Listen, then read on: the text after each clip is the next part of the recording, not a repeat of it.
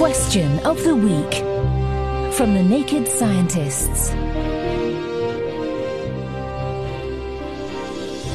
Hi, I'm Melanie, and today we're answering John's question. Dogs come in all sizes, from tiny Chihuahuas to giant Great Danes. Their head size is hugely different, as must be their brain size. Does this mean that a Great Dane is massively more intelligent than a Chihuahua? Dogs indeed come in so many shapes and sizes, with the smallest dogs weighing up to 17 times less than the biggest dogs.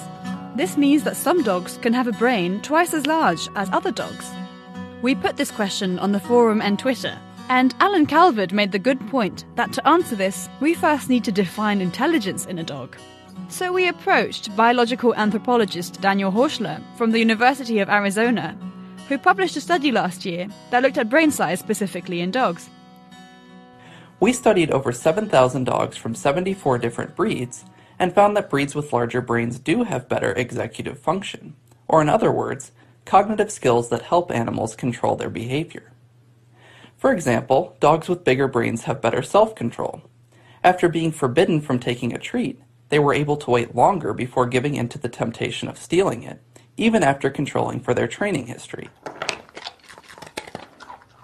Larger-brained breeds also have better short-term memory, as they were better at remembering the location of hidden food after delays ranging from 1 to 2.5 minutes. Although big-brained dogs were more skilled in some areas, they were not better at physical reasoning or understanding simple social cues, like responding to pointing gestures. While it appears that differences in brain size could make larger dogs more skilled in some areas, it's not fair to say that they're massively more intelligent than their smaller counterparts. So what makes brains more intelligent? I spoke to Tim Rittman, a neurologist at Cambridge University, to wrap my brain around it. There are a number of factors that make brains more intelligent. Size helps, but it isn't everything. As the brain has developed through evolution, the most recent addition has been the frontal lobe. This handles parts of behaviour and planning, so-called executive functions. One way to make the brain more efficient is to have folds, which is why the human brain looks so wrinkly, but a hedgehog or a mouse brain is smooth. These folds help shorten the distances between any two given brain regions, making the brain more efficient. So ultimately, how intelligent your dog is depends partly on size for some brain functions, but also on balancing the cost of brain connections or wiring against having an efficiently organised brain.